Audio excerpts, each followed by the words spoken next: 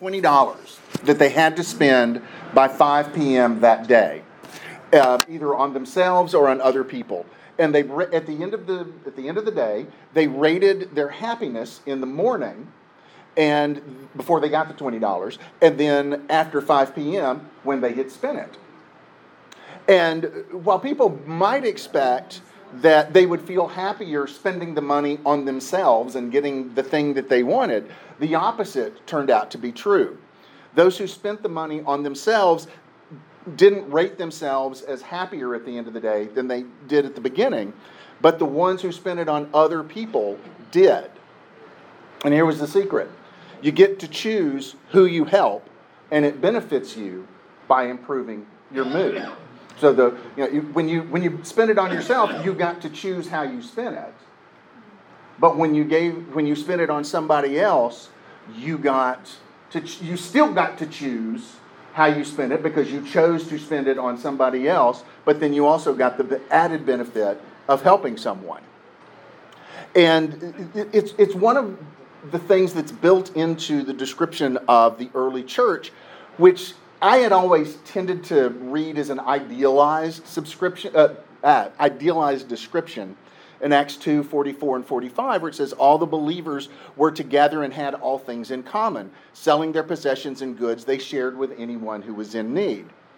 And note that it doesn't say that the richer believers sold their possessions to help the poor ones, although obviously that would have happened.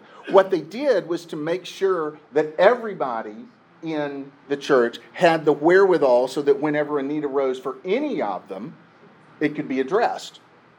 And so on a simple level, if we go to lunch every week, if you've got somebody that maybe you go to lunch with every week, we would get more out of treating that person one week and letting them treat you the next week than you would just going every week and each of you paying for your own meals every week. Because if you kind of split the paying of the meal, it goes, you get the benefit of giving somebody a meal every 2 weeks, and they get the benefit of giving you a meal every 2 weeks, and that is actually a better experience than just going Dutch all the time. It's just more fun to buy the other guy's lunch. There is, I think he's an economics professor at Wharton. I met him online years ago when doing my blog version of this class, because he had written a book called Give and Take, and we'll talk a little bit more about that in a minute. He said, economists call it the warm glow of giving, and psychologists call it the helper's high. Recent neuroscience evidence shows that giving actually activates the reward center and the meaning center in our brains, which sends us pleasure and purpose signals when we act for the benefit of others. All right, so tell me, those of you who've been in the class for a week or two now, tell me your story. Tell me a story of giving for you this week and what you encountered or what you were noticing as you've done this for a couple of weeks now. Ken? I had, by the way, Tim Pitts blessed me with 2 tickets to CMA Fest for Sunday, so he considered that his giving on Sunday, which I think is above board. That's really great. But as I left, Brianna, my daughter Brianna and I were walking across the bridge and saw people asking for money, and I said, nope, it's not yet midnight. I've already given today. But a few minutes after 12, it's like, okay, it's midnight, and I gave money to somebody in a wheelchair outside the Hyatt place. And later the bellman was like, don't give those people money. They're just gonna go around the corner and buy crack with it or whatever, you know. And so he was pretty negative about supporting the homeless in the area. But anyway. Yeah. Are any of you finding themes or tendencies in how you're giving or what you're giving or who you're giving to? Yeah, I think I tend to have a heart for people that circumstances were just so far out of their control, and yet it's impacted them. Yeah. I saw a guy on GoFundMe. He's an Afghan refugee. he had to get out that minute, and his family's still in Afghanistan. And I'm like, man, he can't help that his country is in the middle of a war zone. He can't help that. He needs help. I just find that is more compelling for me. Sure. It's just, wow, that's just so big. There's just no way that he could have prepared for that. There's no way he can overcome that right now unless he gets help. Yeah. And so one of the things that I'm finding this time, because I've done this exercise, I guess this is my third time to do this, and I find that the culture has changed a little bit every time. The last time I did this, Facebook fundraisers were a big thing, and you basically could not go on Facebook without somebody trying to raise money for their birthday or what. And I don't see nearly as many of those. Those were like my bread and butter, because I could always count on going on Facebook and somebody needing some money, and so I just throw them $10 and go on. And I'm having to look for those online right now. I agree. Yeah. What I had never really looked at that I have started noticing is I listen to a lot of music. Anybody that knows much about me, that's not a surprise. And a lot of the artist pages on Spotify have a spot where an artist can raise money for a favorite charity, or you can just give them money directly, because a lot of the kind of direct transaction for musicians has gone away in the streaming age, where you would like buy a CD and they would get that money right then. That doesn't happen with the streaming economy. And so there are a lot of musicians that I know that have those little contribution buttons set up. And so I have started, that's been one of my regular things this week. And and for most of them, I know them well enough to know that they're not making the money that I am. But that's really not the point. The point is that these are folks that I know and I see occasionally, and we're familiar with each other, but we don't hang out a lot because maybe they're in a different city or whatever. And it's kind of a way to check in and just say, I'm out here, I see what you're doing, I appreciate it. And it's a little thing for me. It'd be like if they were in town, I'd say, let's go get coffee. It's like buying coffee without the coffee. And so that's becoming one of my go-to ways of doing this, just as kind of a way to check in with my friends and say hello to them. And those are two very different ways of approaching giving. It's two very different types of what we're doing with this. And one of the things that I want this class to do is start to separate the notion of giving and helping or assisting, because those are related, but they are different things.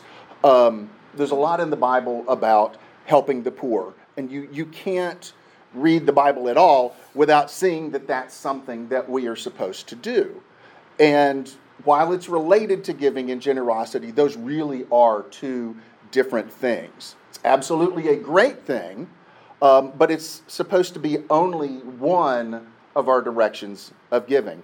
And there's always this built-in temptation with any good concept. When we focus on helping the poor, there is a tendency to think of the poor as others.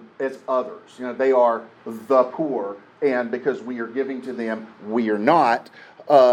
We tend to make them less than in our minds because they have less than us.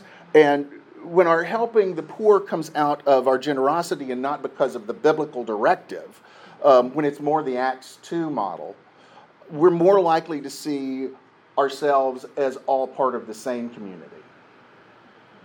That community where there is no male or female, no slave or free, no rich or poor. It's just everybody kind of doing this together. And in a sense, what happens with others as a result of our giving is a byproduct. But I think we focus so much on the exterior reasons to give and not much on how giving shapes us. And for this class, I want to separate what giving does for others and focus on what it does for us. And yes? Don't you think you have to focus a lot on what the own effect's going to be on the person you gave it to?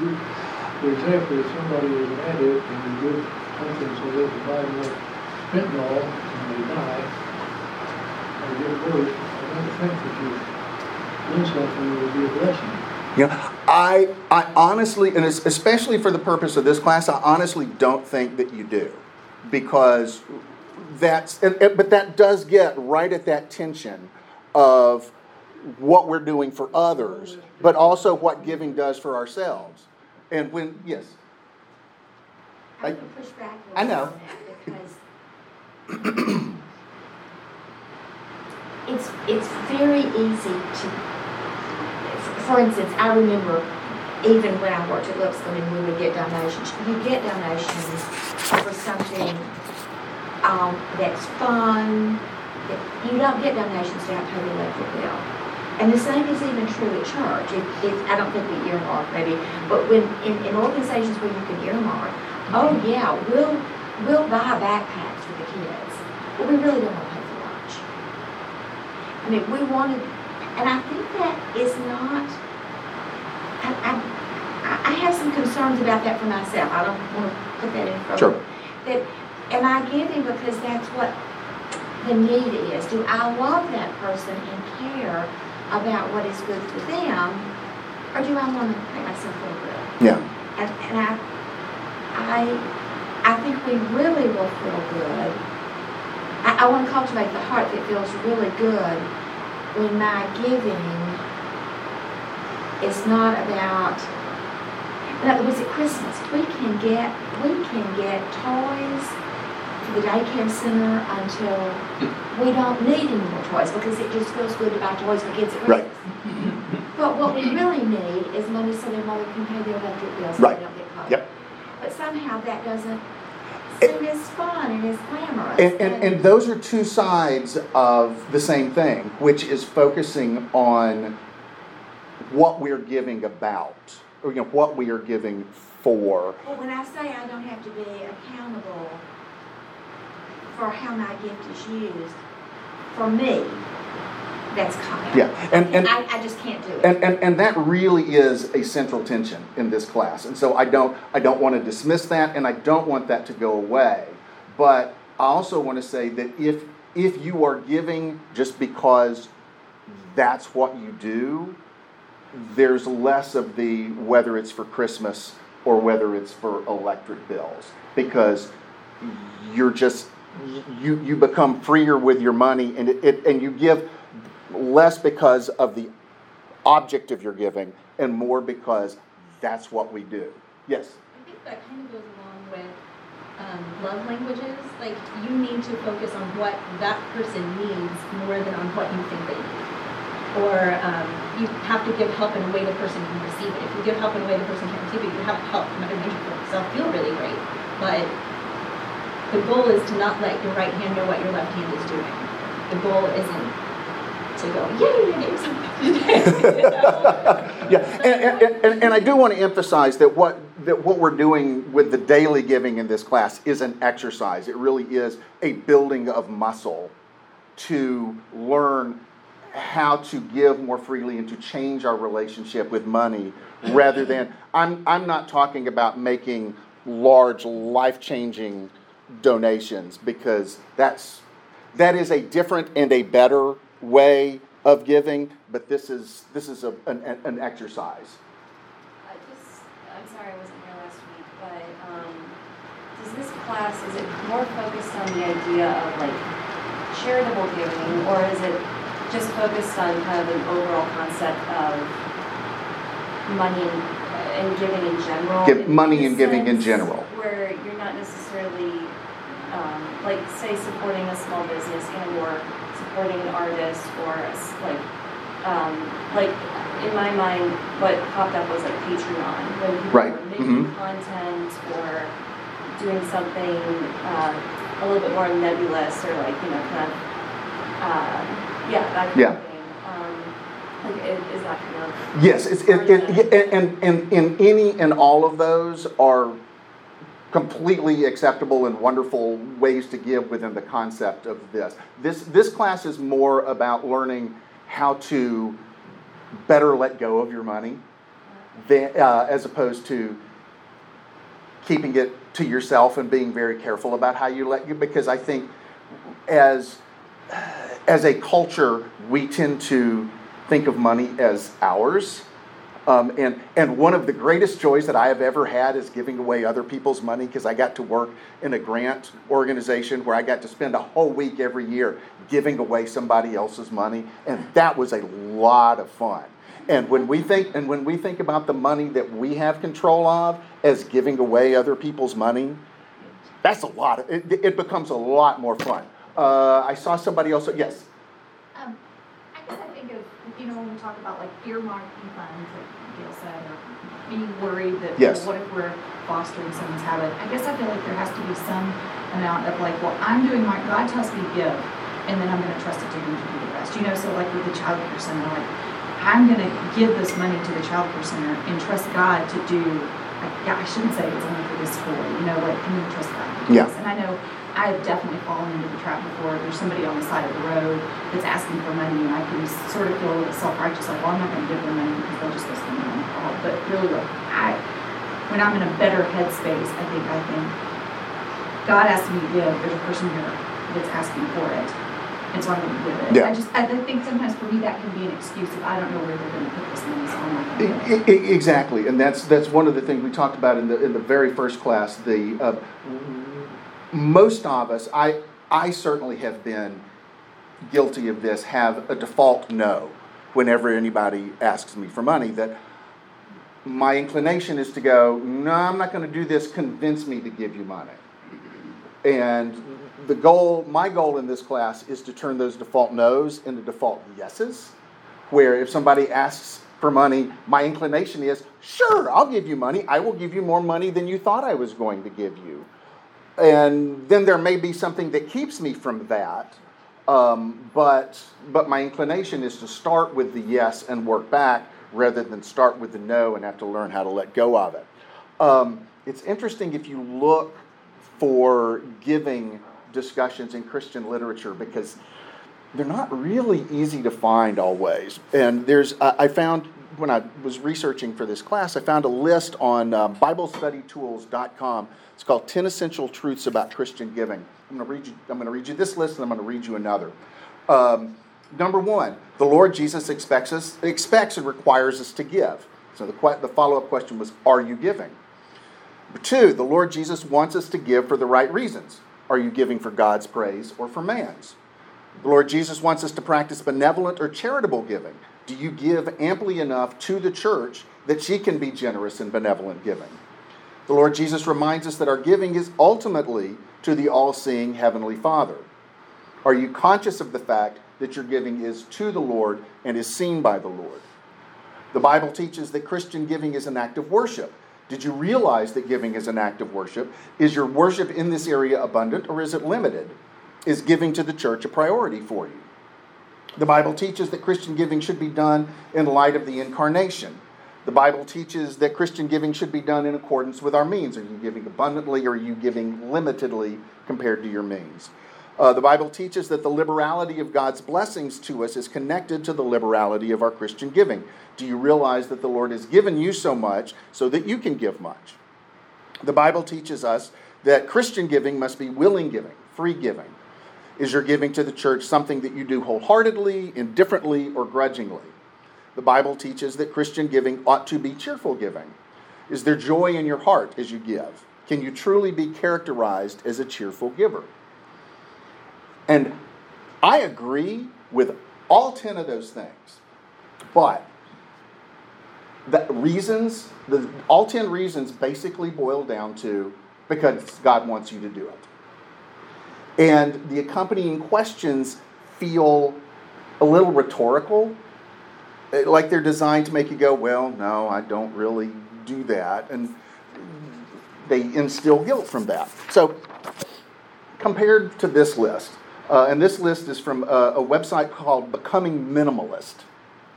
9 ways that generous people see the world differently. Number 1, they recognize that the resource pie is not finite.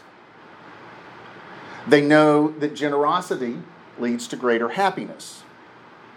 They find success in helping others succeed. So this and the previous reason are part of what's meant by giving joyfully or being a cheerful giver. They believe changing even one life is worthwhile. They trust others. They dream big dreams for their money. They see more resources to give than money. They fully embrace the reality that life is short. And they are content to live with less. Now, ultimately, they may not have to.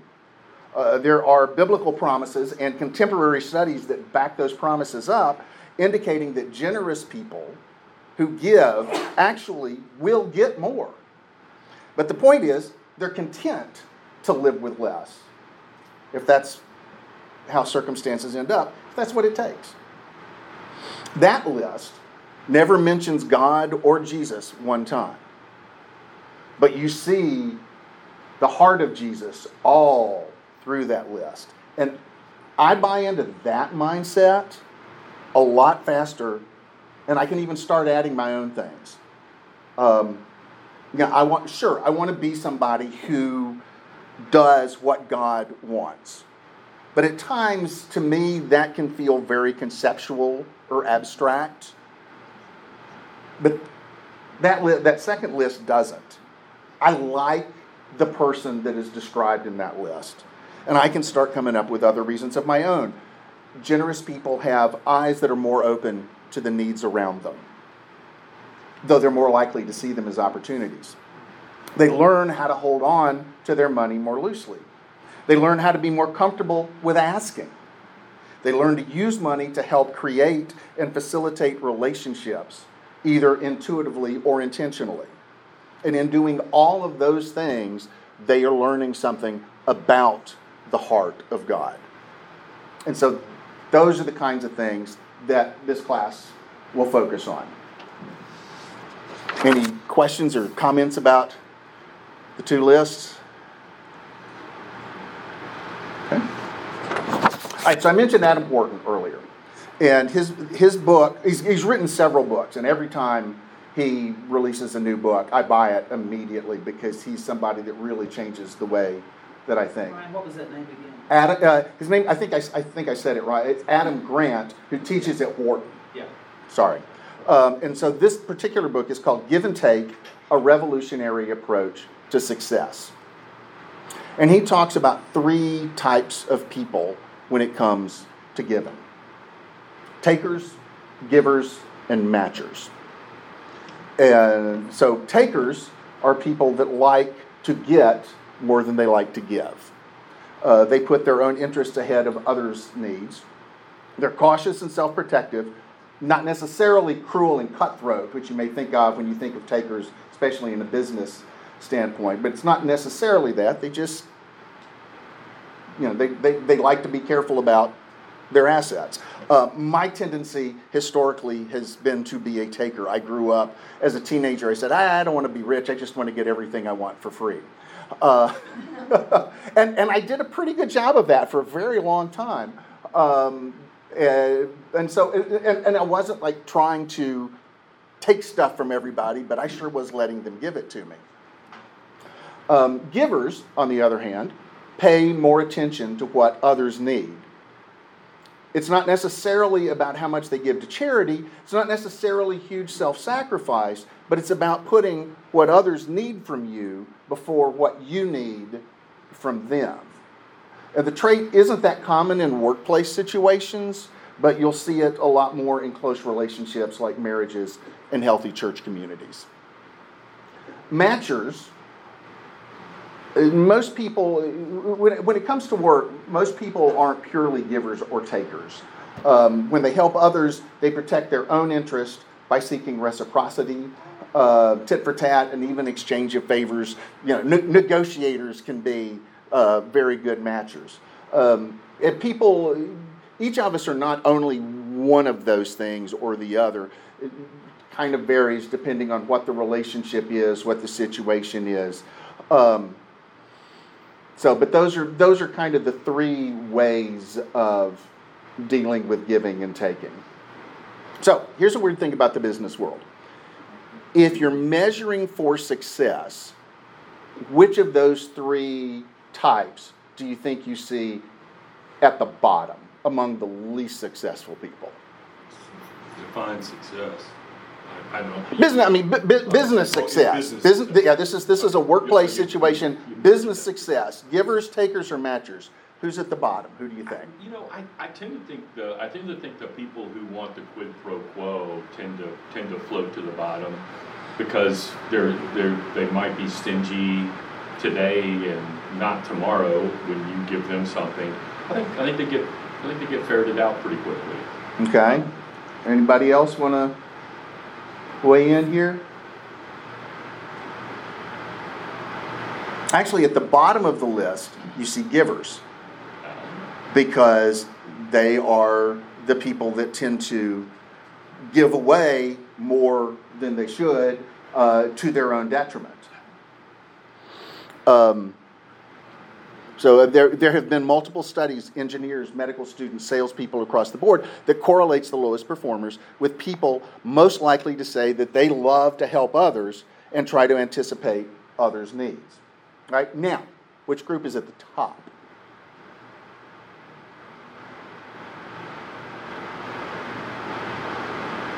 I can sit here as long as y'all can. Takers. Givers. Givers, again, are at the top. You are likely to find them at the top and the bottom of their fields. That would explain why I answered. Yeah. It's because I know of several examples of givers who succeed a great deal. Yeah.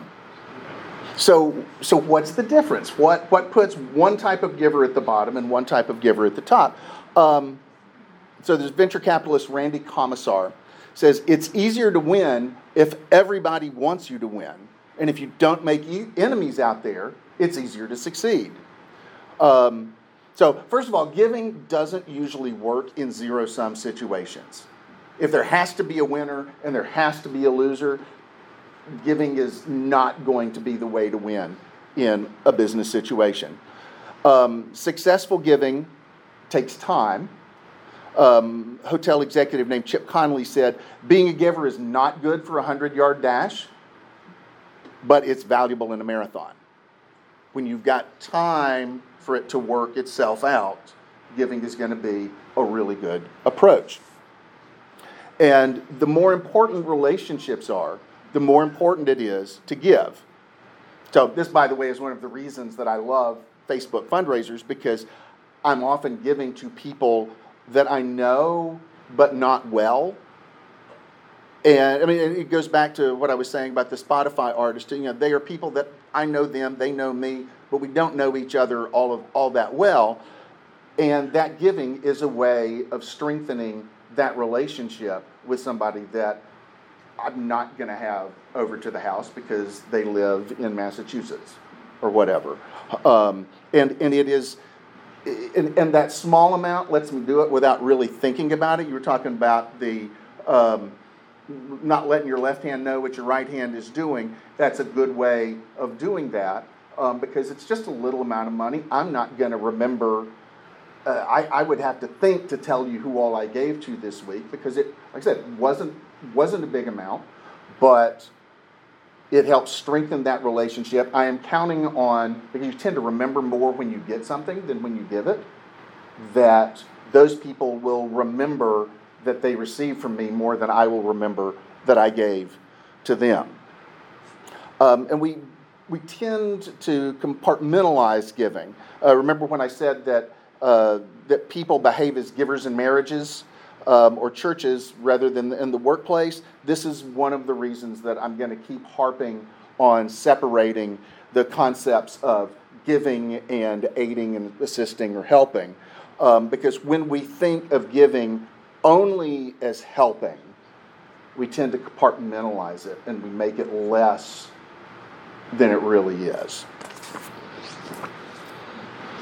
All right, so givers that fail, givers that succeed. Selfless givers tend to fail because they are people with a high, and by selfless givers I define that as people with a high interest in others and a low interest in themselves. And so those kinds of giving start out as trying to help others, but often the people that do that end up harming themselves. And I see you furrowing your brow. I'm just listening. Okay, all right. I was watching very slight movement. And I think if you're not sure what I mean by that, I think you will as I go through. Psychologists have found that people who continually give without concern for their own health and their well-being put themselves at risk of poor mental and physical health. Interest in oneself and interest in other people are not opposite ends of the continuum. They are completely different motivations.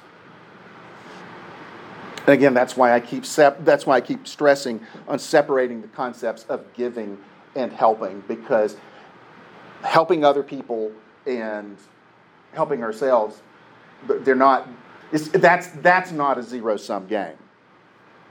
Selfless giving in the absence of self-preservation instincts can become overwhelming, and that is something that you see at church again and again and again, where somebody just gives and gives and gives and gives and doesn't take the time from themselves and winds up burning out. And that's the kind of selfless giving that I'm talking about here. It's one of the main reasons, and this is one of the main reasons that we have a defined time limit on this group experiment that we're doing, because I don't want you, if you're giving, say you're giving $5 a day, I don't want you spreading out that $5 every day forever, because you are not, when you do that, you are not doing as much to assist somebody else as you could if you were giving in a lump sum. But right now, for this class, for this time, for this summer, we're focusing on the impact that giving has on ourselves and on this group as we're conducting the experiment. Once we've done that, we want to move on to more targeted ways of giving where we'll see the impact that it makes on other people's lives. And that's a very different type of decision than the kinds of giving decisions that I'm talking about here, which is part of the reason I think that you're seeing that tension between how people are using it and how we're just giving. Because when we are giving amounts that are large enough to matter, we do want to be more judicious in how we give out that money, both in terms of where it's going to do the most good, but also in that those are things that matter to us. And both of those things I think are important, whereas if we're just giving away $5 a day, there's less importance attached to where it's going or that it really means something to us. So think of it, as I said at the start of the class, as muscle building. Exercising our generosity strengthens our willpower like psychological muscle building. But overusing muscles generates fatigue and makes them weaker. So if this goes on too long, it just wears us out because it is an everyday thing. And I think if you have done, because I see you talking about it more, I have a feeling that you've maybe done this all 14 days so far. Yeah, I have. Yeah. Although I did your thing and did it like after midnight. Yeah. Yeah, and that's the nice thing. It works. If you stay up late, it can work either way. Yeah. It's like, okay, 11:59 here, 12:03 there, good. Yeah, set for 2 days. Yes. But are you starting to see how this does? It feels like exercise after a while. Yeah, it does. One challenge I'm having is I work from home, so I'm not out and about, so I'm not often at the corners where people are asking money. I go out at night when they don't seem to be around as often, it seems. But I'm finding, GoFundMe's and you're right, Facebook fundraising Yeah. is common now. So I'm finding a way to get it done, but always looking for, new ideas. Yeah. So And Facebook that- group would help, Yeah, and that is part of the exercise, is start training yourself to look for places to give. And that's its own challenge. Yes. I have a question. Yes. Forgive me, this is the first week I've been. Yep. My husband was here for a couple weeks because I was traveling. So if you already gave this information, I apologize. That's but all right. Does the church have a list anywhere of places that you can give to anonymously? Oh, that's a great question. Because Becky Frazier would be who I would suggest to you. Okay. She's our missional minister, okay. and kind of has point on local faith-based missions that we're active in. But so the answer to your question is yes, but I would trust Becky's. Liz. Yes. She's really good. A little side note, and this is it's just because it's one of my favorites, but David Knox has his dom. Yeah. So you can always let David into it. Yeah, and I feel kind of silly for not having thought to bring a resource like that to class. Although I think that list is probably shorter than the length of this class, so it's a great place to start. It's a lot longer than you would think. And although our ministry team group over the years has tried to focus Yeah. more and more of Otter Creek's involvement, but it's still an interesting. And I'm just talking local. Yeah. Piston's a great idea, but there's a lot of really good things Otter Creek is directly involved in. So. I will try to see if I can find that list and see if it is a publishable thing or something that I can share, or exactly how that'll work. Becky's like right next. She's teaching the other class, so I'll corner her after this. Right. Yes. My involvement in this, and I've not done it every day, but I've done it most every day. For whatever reason, I've not been drawn to the online organizations. I'm retired. I tend to eat out a lot, and rely on people doing services. And what this has done for me is I'm much more aware of those who make my life better. And that's kind of where my daily Yeah. has gone. And I was struck over. I've done this this is really random and anecdotally, so don't. That's what we're looking for here. I've been asking, usually servers, ask someone in the car wash to the same question. What's your round trip commute each day? And the average has been 20 miles. I live in Williamson County. Yeah. And so you start doing the math, you start looking at the price of gasoline. I'm kind of drawn toward those who are really pinched by the realities of our economy, I guess. And so that's kind of where I've not been faithful every day, but that's kind of where I focus more there Yeah. than I have on the not-for-profit world, which at some point I probably Yeah, and that's wonderful. Like I said, the first class, the easiest way to do this is, especially with the way that the tip economy has become much more upfront in these last couple of years. The easiest way to do this is whenever you're in a situation where a tip is encouraged, is to tip your amount and then add your daily amount to that tip. So if you're doing tip, I went to the Bluebird Cafe because a friend of mine was doing an open mic songwriters night, and you're supposed to have a couple of, I had like a Coke and a basket of fries, so I was sitting there, and by the time that I tipped and added my tip, I gave 100% tip, and that felt really good. It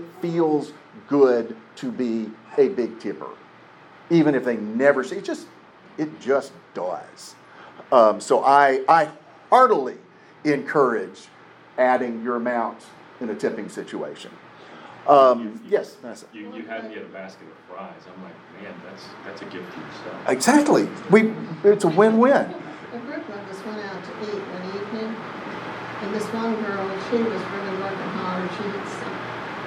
And toward the end of the meal, I wanted to make sure she was going to get the tip and it wasn't going to be a pool tip. And I asked her, she says, thank you.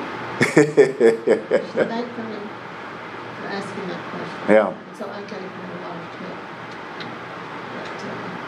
But, Good. you need to find out that information. Yep.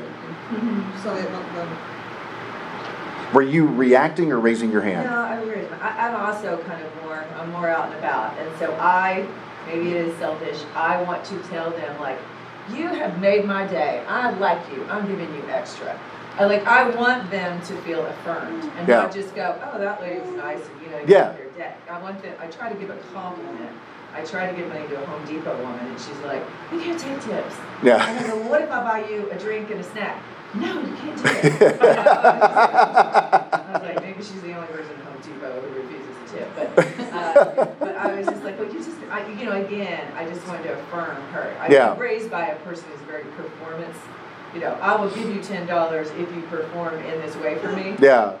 So I probably tend to assign my giving to other people who give me good performance, which I know is not the right way. But I love that, and that's a very different approach than I take, just because I have a different personality, and I love seemingly random things. I love finding connections between seemingly random things, but also because I have been a reporter for all of my career, I am used to sending things out into the world without having any idea how people are going to respond to them, and only finding out, sometimes 15 years later, the impact that they had, good and bad. But I'm used to that, and so I love. But also because I'm just well known enough to enjoy it, it's a real temptation for me to take credit and be seen as a hotshot. And so it is a discipline for me to leave money and just walk away and not know what happened to it. But that is just difference in personalities. Any of those approaches is wonderful for this class. We are about to run out of time. We have not talked about a place that everybody can give today. Do any of you? We have Youth Encouragement Services. YES flyer down on our mission table downstairs Okay. in the lobby. 125 sponsors a kid for a week of Bible camp. Okay. Yeah. Oh yeah, we should be able to do that. Class today, 125. Yeah. So if everybody does that, do you know if there is an easy way? I mean, because for me, doing the online, it's easy. But is I think all of them do online. yeah, but I know that not everybody here is doing that. So is there an easy way to give money here today that then gets turned over to YS?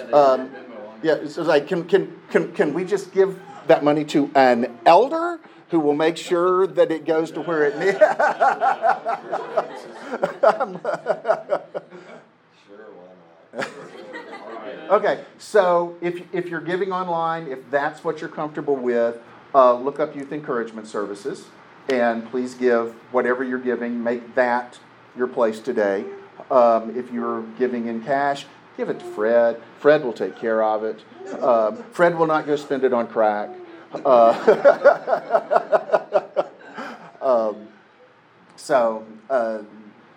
That'll be our place for today, and hopefully within just this class we can send a kid to camp.